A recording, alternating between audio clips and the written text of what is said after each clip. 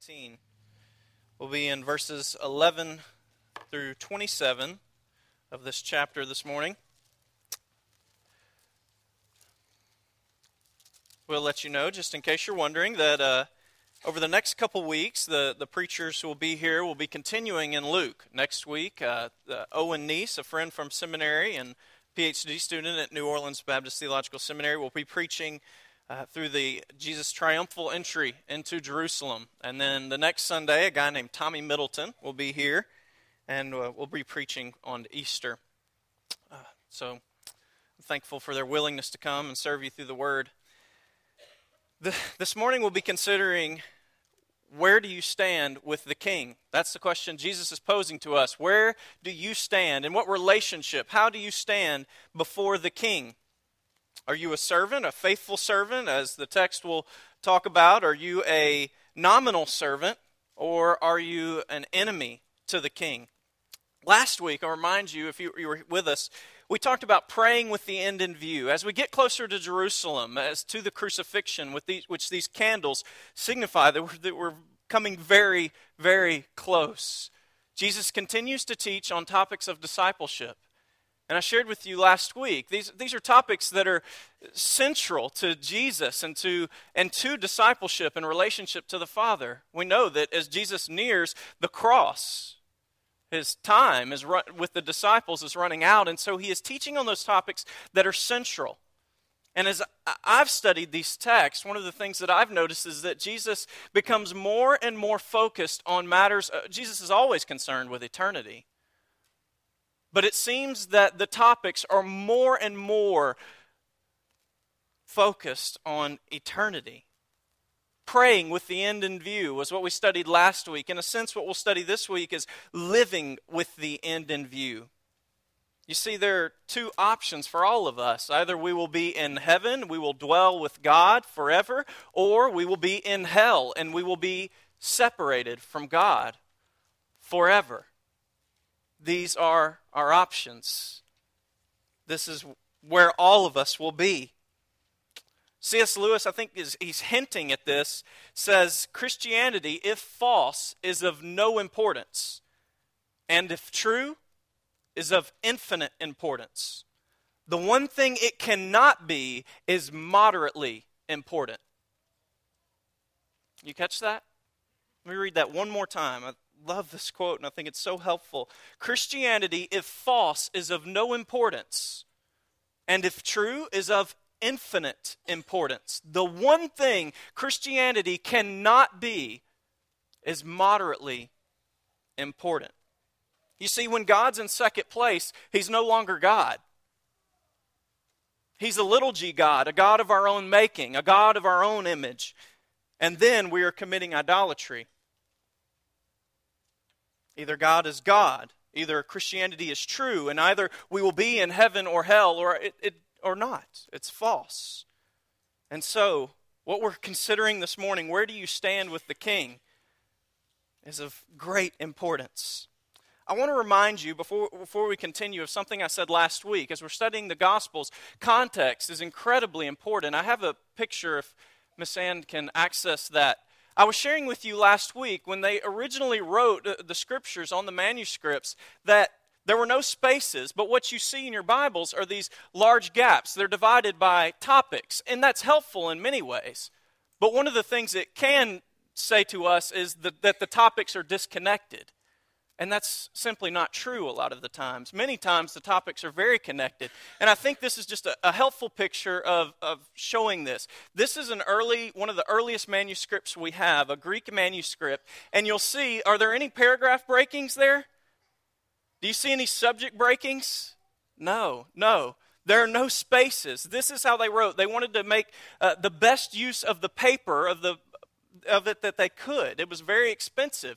And so they wrote things very close together. There are no breaks at all. Many times the letters are even difficult to make out. And this is one of the earliest manuscripts we have. And I think this reminds us that these topics are very integrated and very connected. And so as you're reading, even though you may skip down into another paragraph or another section, remember, it probably has something to do with the section above it. context, when we're studying these Gospels, is very important. So as Jesus continues to Jerusalem, in these paragraph breaks, we'll remember that he is speaking to the things that often just happened, the things just above. Another important aspect of this text in Luke chapter 19 is that it has a lot of similarities to another parable. How many of you have heard of the parable of the talents? Yeah, right? Parable of the talents. Now, how about the parable of the minas? Anybody? That one's a little less familiar, right? You see, this parable in Luke has a lot of similarities to a parable in Matthew, the parable of the talents. But there are also some differences. I want to point out to you a few of the similarities and then some of the differences. First, in both parables, there is a man who distributes money to servants, money that's to be invested while he goes away. So a man is going to distribute money to servants, and he expects that money to be invested while he's gone. Another similarity is that two servants double their investment. Two servants faithfully invest, and they double what they were given. But another servant hides what he was given out of fear of the master. This happens in both parables. And then one other similarity is that the unfaithful servant's talent is given to the one with the most. The one with the most. So there are a lot of similarities here, but then there are also some differences from the story in Matthew 25. First of all, the parable in Luke that we'll study this morning is clearly a study about a king, a parable about a king.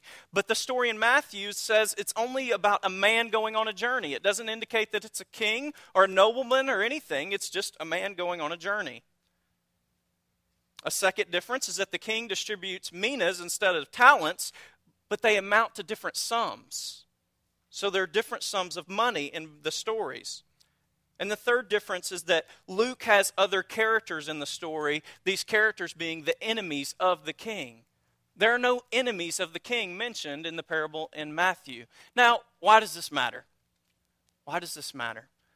Because some would say that because the parables are different, that Luke has taken his own way of telling the story, that he's added some things, and he's just taken liberty. Now, what's wrong with that? Well, because many would say that if the gospel writers take liberty in this area, what other areas have they taken liberty in and added what they wanted to add? They were really not things that Jesus said. Those gospel writers just said some things and inserted some things where they felt more needed to be said. And I want to correct and hopefully help you in this. You see, many times gospel writers will tell a parallel story, a story that Jesus told that we'll also see in another gospel, but there are often these small differences and then sometimes large differences. What does this mean? Did the gospel writers were they confused and so they heard things different ways? No. Jesus was an itinerant preacher, right? Jesus traveled around teaching. And so when he would travel around, often he would share a similar story, and in that story he would make different applications. And so what's likely to be true is that Jesus shared the story in Matthew in one location and made some particular applications. But then in another place, he shared the story that we find in Luke. And he applied it in different ways. You see, it's very important when we study this morning that this story is about a king. This story is about a king. So, that is important because the gospel writers don't just take liberty in the way that they desire, but they record what Jesus has said, and Jesus has often told these stories multiple times and in multiple ways. As we continue, I want to ask you to stand, and we're going to read Luke chapter 19, verses 11 through 27. We'll begin in verse 11 this morning. Remember that Jesus has a group of people traveling with him on his way to Jerusalem. Often this group is composed of disciples who are close, who are eager to hear what Jesus is saying. But then on the outskirts, kind of spying in on what Jesus is saying, are these Pharisees, these religious people. And they are also hearing these things.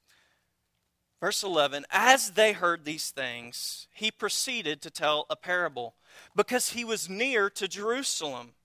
And because they supposed that the kingdom of God was to appear immediately. He said, therefore, a nobleman went into a far country to receive for himself a kingdom and then return. Calling 10 of his servants, he gave them 10 minas and said to them, engage in business until I come. But his citizens hated him and sent a delegation after him, saying, we do not want this man to reign over us.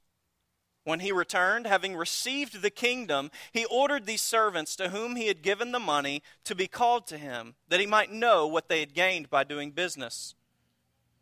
The first came before him, saying, Lord, your mina has made 10 minas more. And he said to him, well done, good servant. Because you have been faithful in a very little, you shall have authority over 10 cities. And the second came, saying, Lord, your mina has made 5 minas. And he said to him, and you are to be over 5 cities. Then another came, saying, Lord, here is your mina, which I kept laid away in a handkerchief. For I was afraid of you, because you are a severe man. You take what you did not deposit and reap what you did not sow.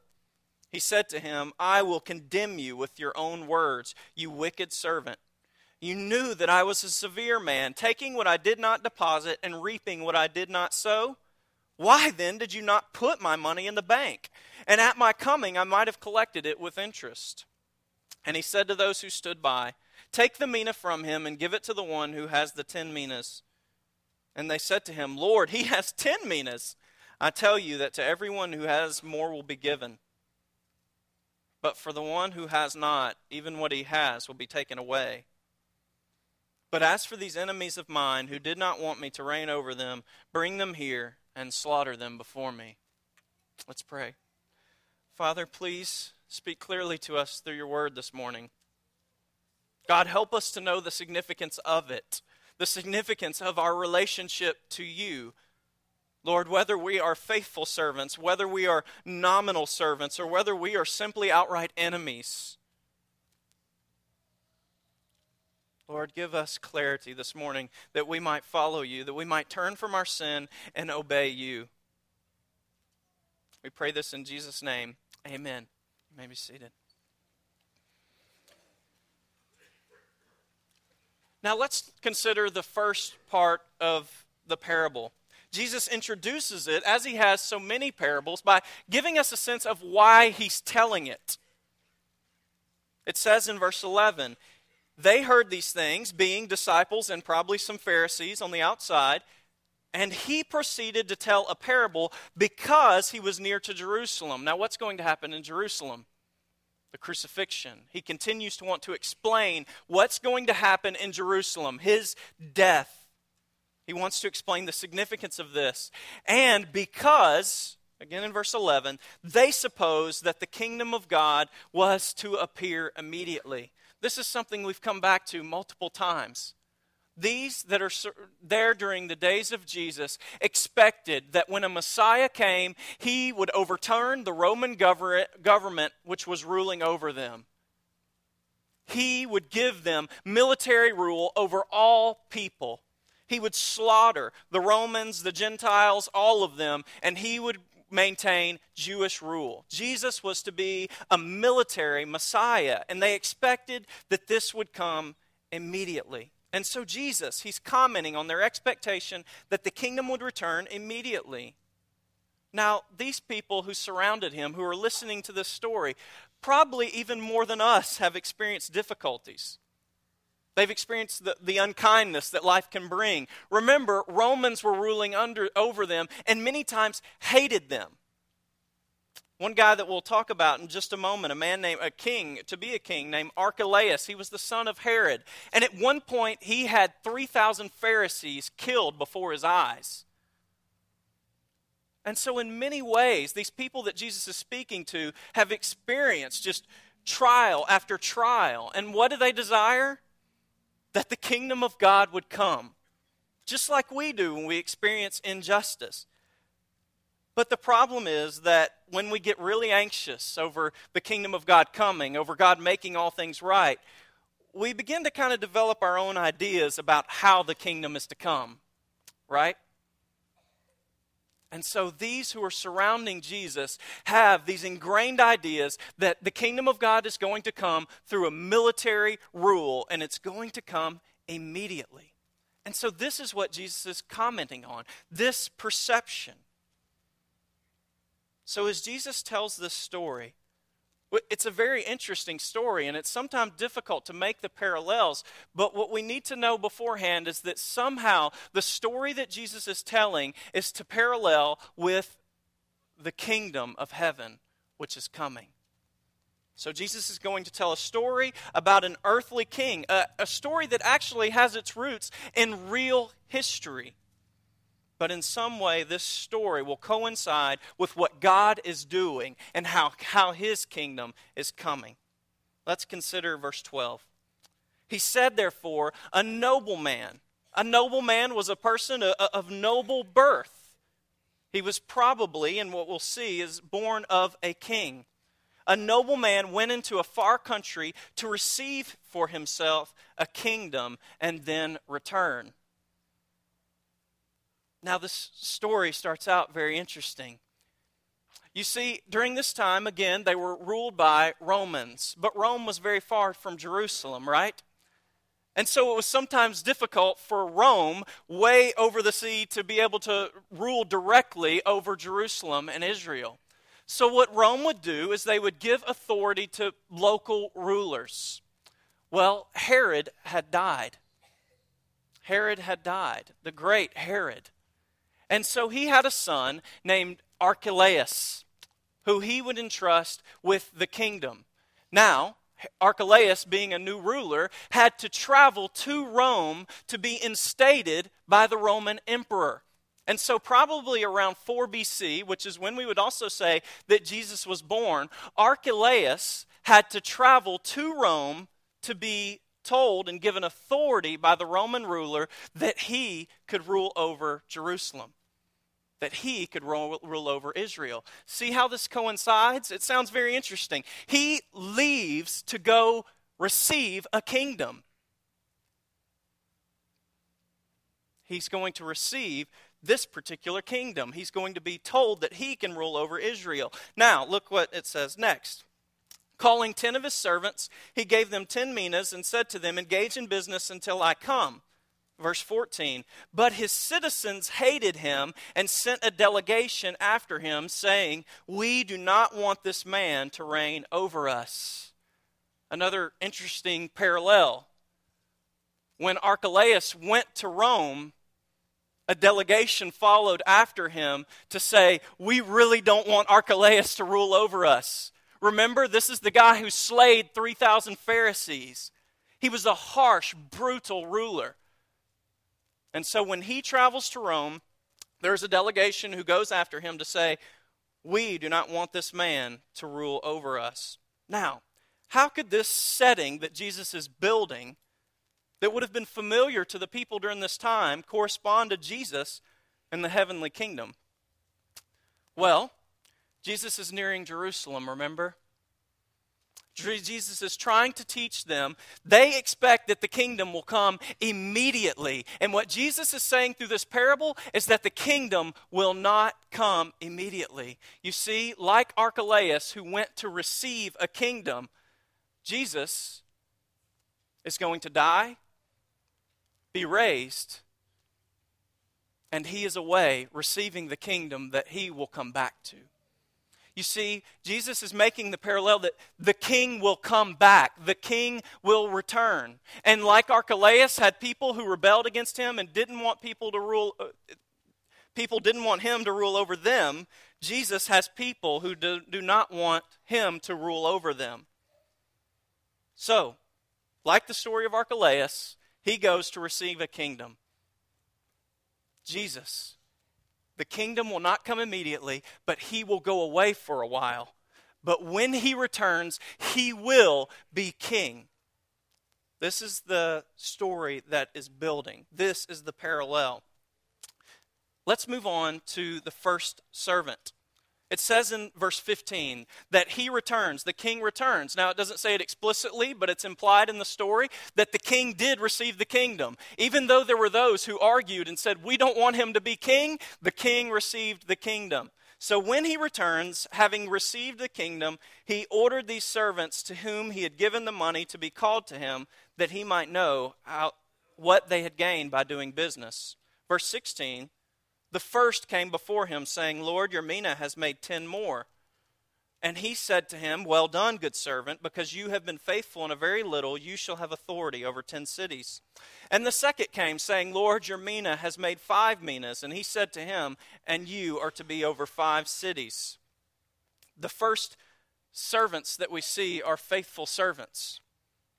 They're servants who invest what the master has given, and they make more on it.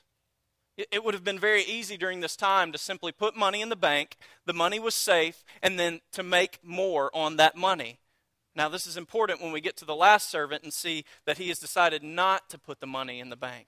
It wasn't necessarily just a risky thing to do. It was something that was easy to make money on during this time. But these are faithful servants. And in response to their faithful service, the master tells them, well done, good servants. He gives them more. Now, this is where we get to the application of this story for the Christian. Let me just say, this story is mostly to non-believers. This is where we'll see the most verses is on the nominal servant, the servant who doesn't invest and isn't faithful. And so in these verses is where we see simply application for the Christian. Christian, the application for you is don't be a name-only servant. Don't be like the nominal servant. Are you making disciples of other people? Are you reinvesting what God has given?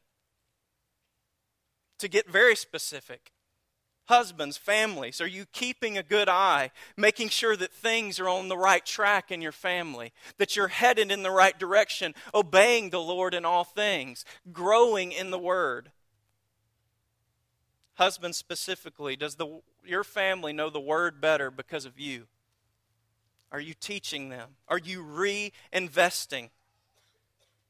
Students, are you persevering, pursuing Jesus? Are you reinvesting what God has given to you?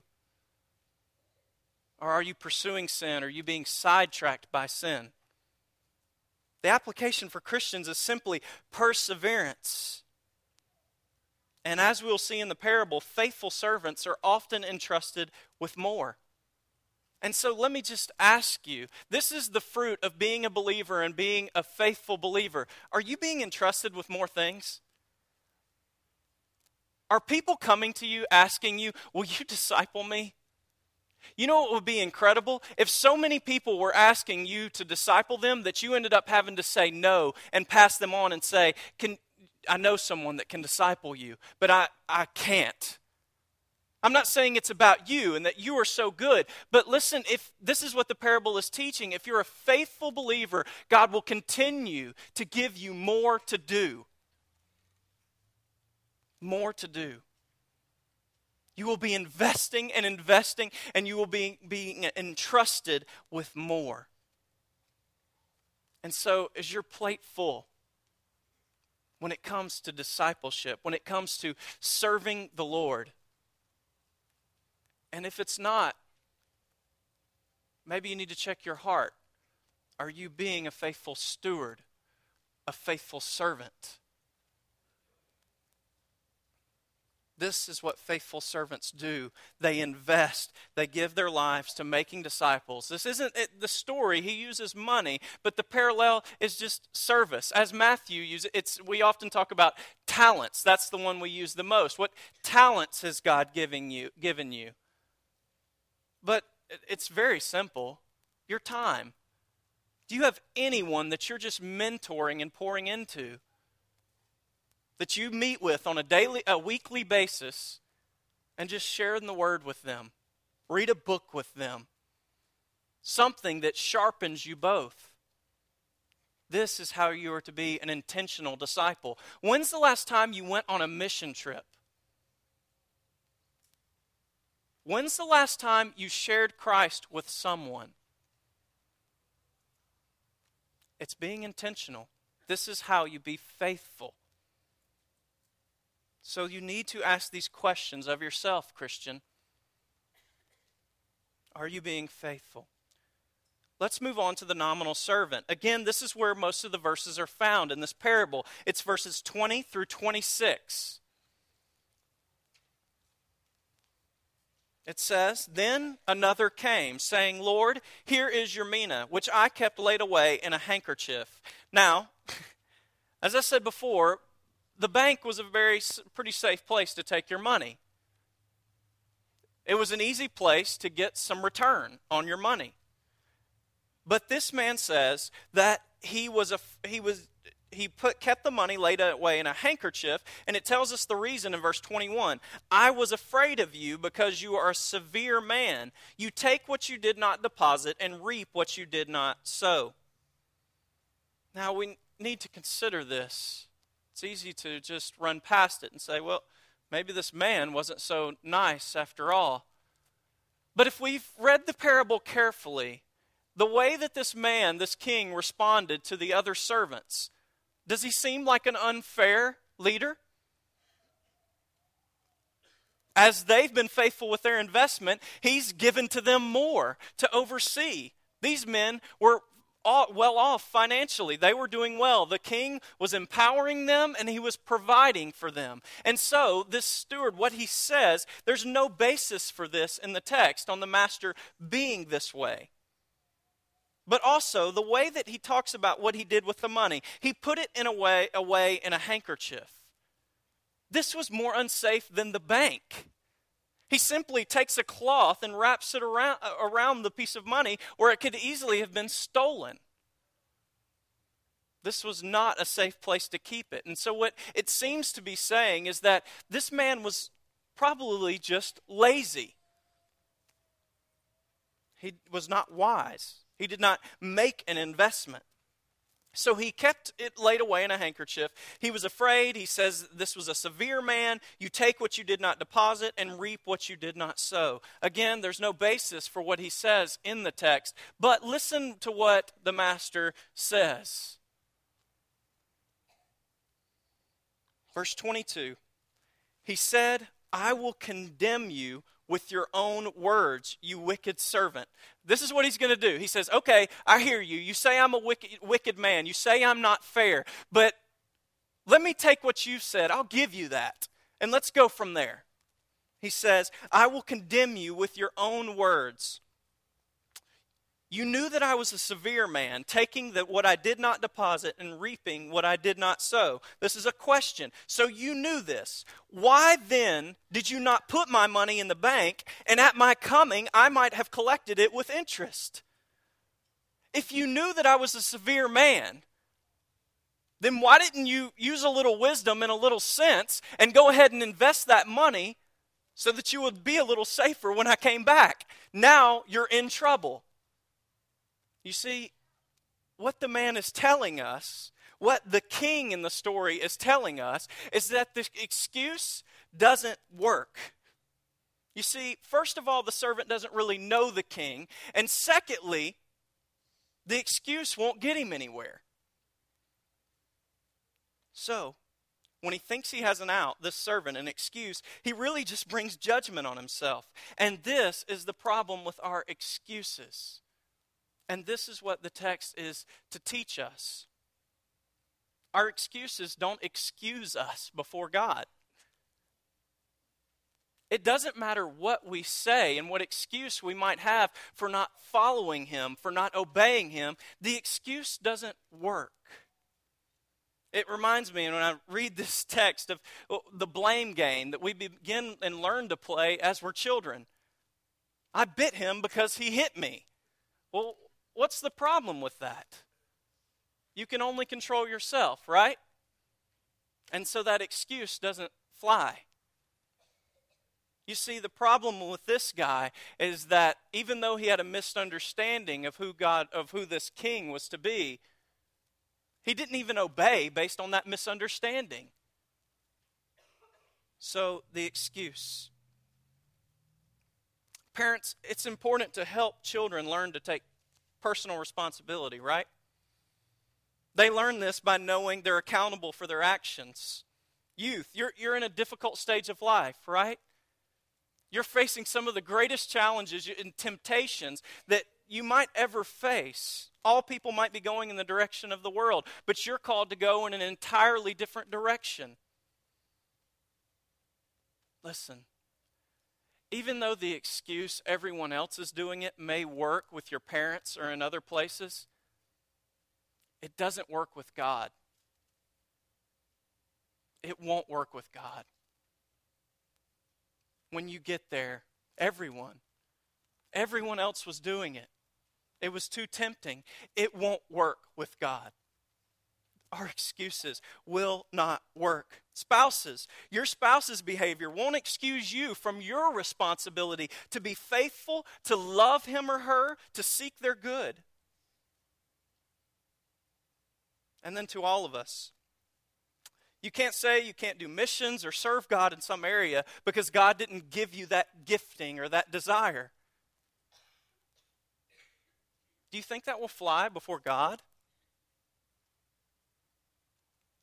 You see, God blaming happens when people try to run from God and they try to justify their behavior. And I don't want to be harsh here, but I want to make sure you're aware of some of the extreme excuses even Christians can fall into. God, you're not fair because you make people gay. You make me with a short temper. You make me this way. And so there's nothing else that I can do. These excuses won't fly. This guy makes an excuse. I thought you were this way, God. Recently, even in conversations with non-believers, that it's the questions that they use to try to excuse themselves from God. Well, what about people who've never heard the gospel before? If he's that kind of God, then I don't want to serve him. That he would send people to hell? I can't serve that kind of God. Listen, Crosspoint, all of you who are here, when you get to heaven, it will be between you and God. And it will be, how did you respond to what you knew and to the gospel that was preached to you? And there will be no excuse from the judgment that will be served on you. None. So, is there anything you're blaming on God? Trying to excuse yourself from something you should be doing. And maybe you're pointing the finger at others. And all the while, it's you that should be taking responsibility.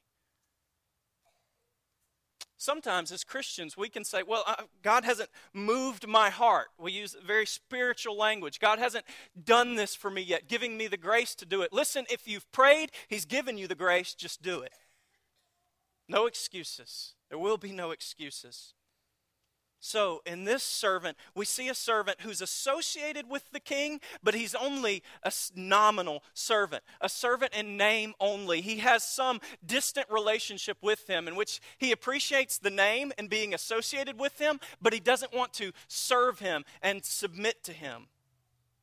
The only thing that separates him from the enemies of the king that we will look at in a moment is just a title that he claims for himself. But the problem is that a title won't get you anywhere. It will not get you anywhere. And so I want to ask you a question. Are you a faithful servant, or are you a servant in name only? Have you fully submitted your life, your obedience, every aspect of who you are to Jesus, who is the King and who will return to judge? This parable is extremely evangelistic. This is what Jesus is concerned with in his last days. Do you see this? You will be in heaven or in hell, and it depends on your relationship to the King. Let's look at this last group. The enemies. Verse 27. One more point on this last section. I apologize. I tell you, in verse 26, Jesus says in the parable, I tell you that to everyone who has more will be given, but from the one who has not, even what he has will be taken away. This nominal servant has his mina taken away and given to the one with 10. The people around cry out injustice, and then they receive this comment. What Jesus is telling us here is that if you haven't acted on it, then you don't have it. It's an illusion. This servant never acted on what he had and on what he had been given, and so it's an illusion to think you really have it. The same thing is said in James when James says, faith without works is dead. If I said I loved Katie, but yet I never acted like I loved Katie and was mean to Katie, never hung out with Katie, what would you say? Some of you would come up and slap me and say, do it. That's right. If you say you love Jesus and you know Jesus, but you never obey him, you know what's true? You don't know him. You don't know him. Excuse my loudness this morning, but you must hear this. Do you hear this in your heart? That if you aren't obeying him, you don't know him. An enemy, verse 27. As for these enemies of mine who did not want me to reign over them, bring them here and slaughter them before me. Now, there are probably not many here who would say they don't want Jesus to reign over them. You know, everybody in the South likes to, yeah, Jesus. We love Jesus. In the context we're looking at, Jesus is probably referring to the Pharisees. These who were not pleased with Jesus and his manner of bringing in God's kingdom. Remember, they want it to come immediately. They want this military ruler. But Jesus, instead of being a military ruler, has been a servant. A servant to sinners and those who are rejected. So, this text on judgment. These enemies of mine who did not want me to reign over them, bring them here and slaughter them before me. There are two destinations for all of us. Either heaven or hell. These who are enemies have said, we do not want him to reign over us. The parallel with the kingdom, those who reject Jesus and say, Jesus, we don't want you to reign over us. Here's the issue. God will only grant a portion of this request. You see, he will grant you separation from him. You want that? He'll give it to you. But it's still within his reign. You can't come out from under God's reign. God reigns. That is the truth. It's the only truth. It's the ultimate truth. You can't get out from under it. So the question is, will you want to be with him or will you want to be against him? And those who want to be against him, he will say to you, yes, I will allow you to be separated from me. This is what hell is, eternal separation from God. It's what enemies of God have asked for all along, to be separated from him. Now, hear this quote from C.S. Lewis. Again, we're speaking of hell in the sense that people have asked for their entire lives, we don't want to be for you or with you, God. And C.S. Lewis says, there are only two kinds of people in the end. Those who say to God, thy will be done, and those to whom God says in the end, thy will be done. All that are in hell, choose it. So, to those of you in this life who will not say to God, God, thy will be done, I will follow you with my whole heart, with all of that I am. God will one day say to you, thy will be done, and he will allow you to be eternally separated from him in hell. In hell. All that are in hell, choose it. This is what these have done. They have said, don't let this man reign over us, and Jesus says, I'll let them be. And they are punished. And they are punished. So, the parable. It corresponds with Jesus. That Jesus is coming near to Jerusalem. I hope that as you look at this, you see that these are almost out. And when they are all snuffed out, you see what's in the middle? It's the cross. The cross. The cross that he will bear. We are close. We are close. And as we get close, Jesus is pounding more and more. Will you turn to me? Will you accept who I am? That I am the Son of God who would go to a cross to bear your sin and bear your shame, that you would know and have relationship eternally with God. If you're not a part of a church, if you're an unbeliever, this is the gospel. This is the good news of Christ Jesus. That's why we are here. This is why we are here. The fundamental problem of all the world is sin, that each one of us individually have rebelled against God and live our lives in rebellion. And the only way we can know God is through the grace and mercy that he displays to us through Jesus.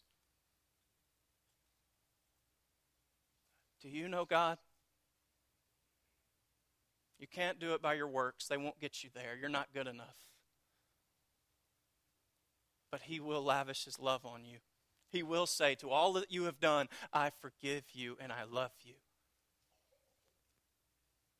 Christian, you who claim the name Christian, just like the servant did, are you a faithful servant? Or are you in name only? It's just a title you bear. Your life will prove it. Everyone else can know. But do you know? We're going to pray. Again, the application for you, Christian, is that you would be faithful. Are you discipling? This is the mission of all the church. Make disciples and glorify the name of Jesus through all the world. Where do you need to be obedient? Where do you need to be a more faithful servant? But to those of you who are here who would say, I'm just a servant in name only. I don't know Jesus. I don't know his salvation. Would you admit that? All you do is confess with your mouth and believe in your heart and ask him to save you. If you're sensing that already, that's God. And he's saying, respond to me. Will you respond? We'll give you time now, but we'll also give you, come after. But just come. At this point, your eternal destination is hell, the separation that you've asked of God all along. And he loves you enough that he would ask you to come. I'm going to ask Stephanie to come forward. If you'd like to stand, please stand. If you'd like to sit and pray, please pray. But respond in whichever way God would lead you to respond. Let's pray. God, we thank you for the grace that you display to us in Christ Jesus, that we who were far off would be drawn near by your grace, that you would lavish your love on those who are unworthy. Lord, we displayed no goodness in ourselves. It was not something beautiful about us, a cute personality, Father, but you loved us in all our disgrace when we were unlovable. Lord, help us as a church to be faithful servants, stewards of the grace that we have been given. Help us to be faithful in our marriages and in our home lives, Lord, to display your grace in every way that we live. Lord, our finances, our workplace, everywhere. And Lord, we pray that you would draw more to yourself, that we would be faithful and that you would entrust us with more.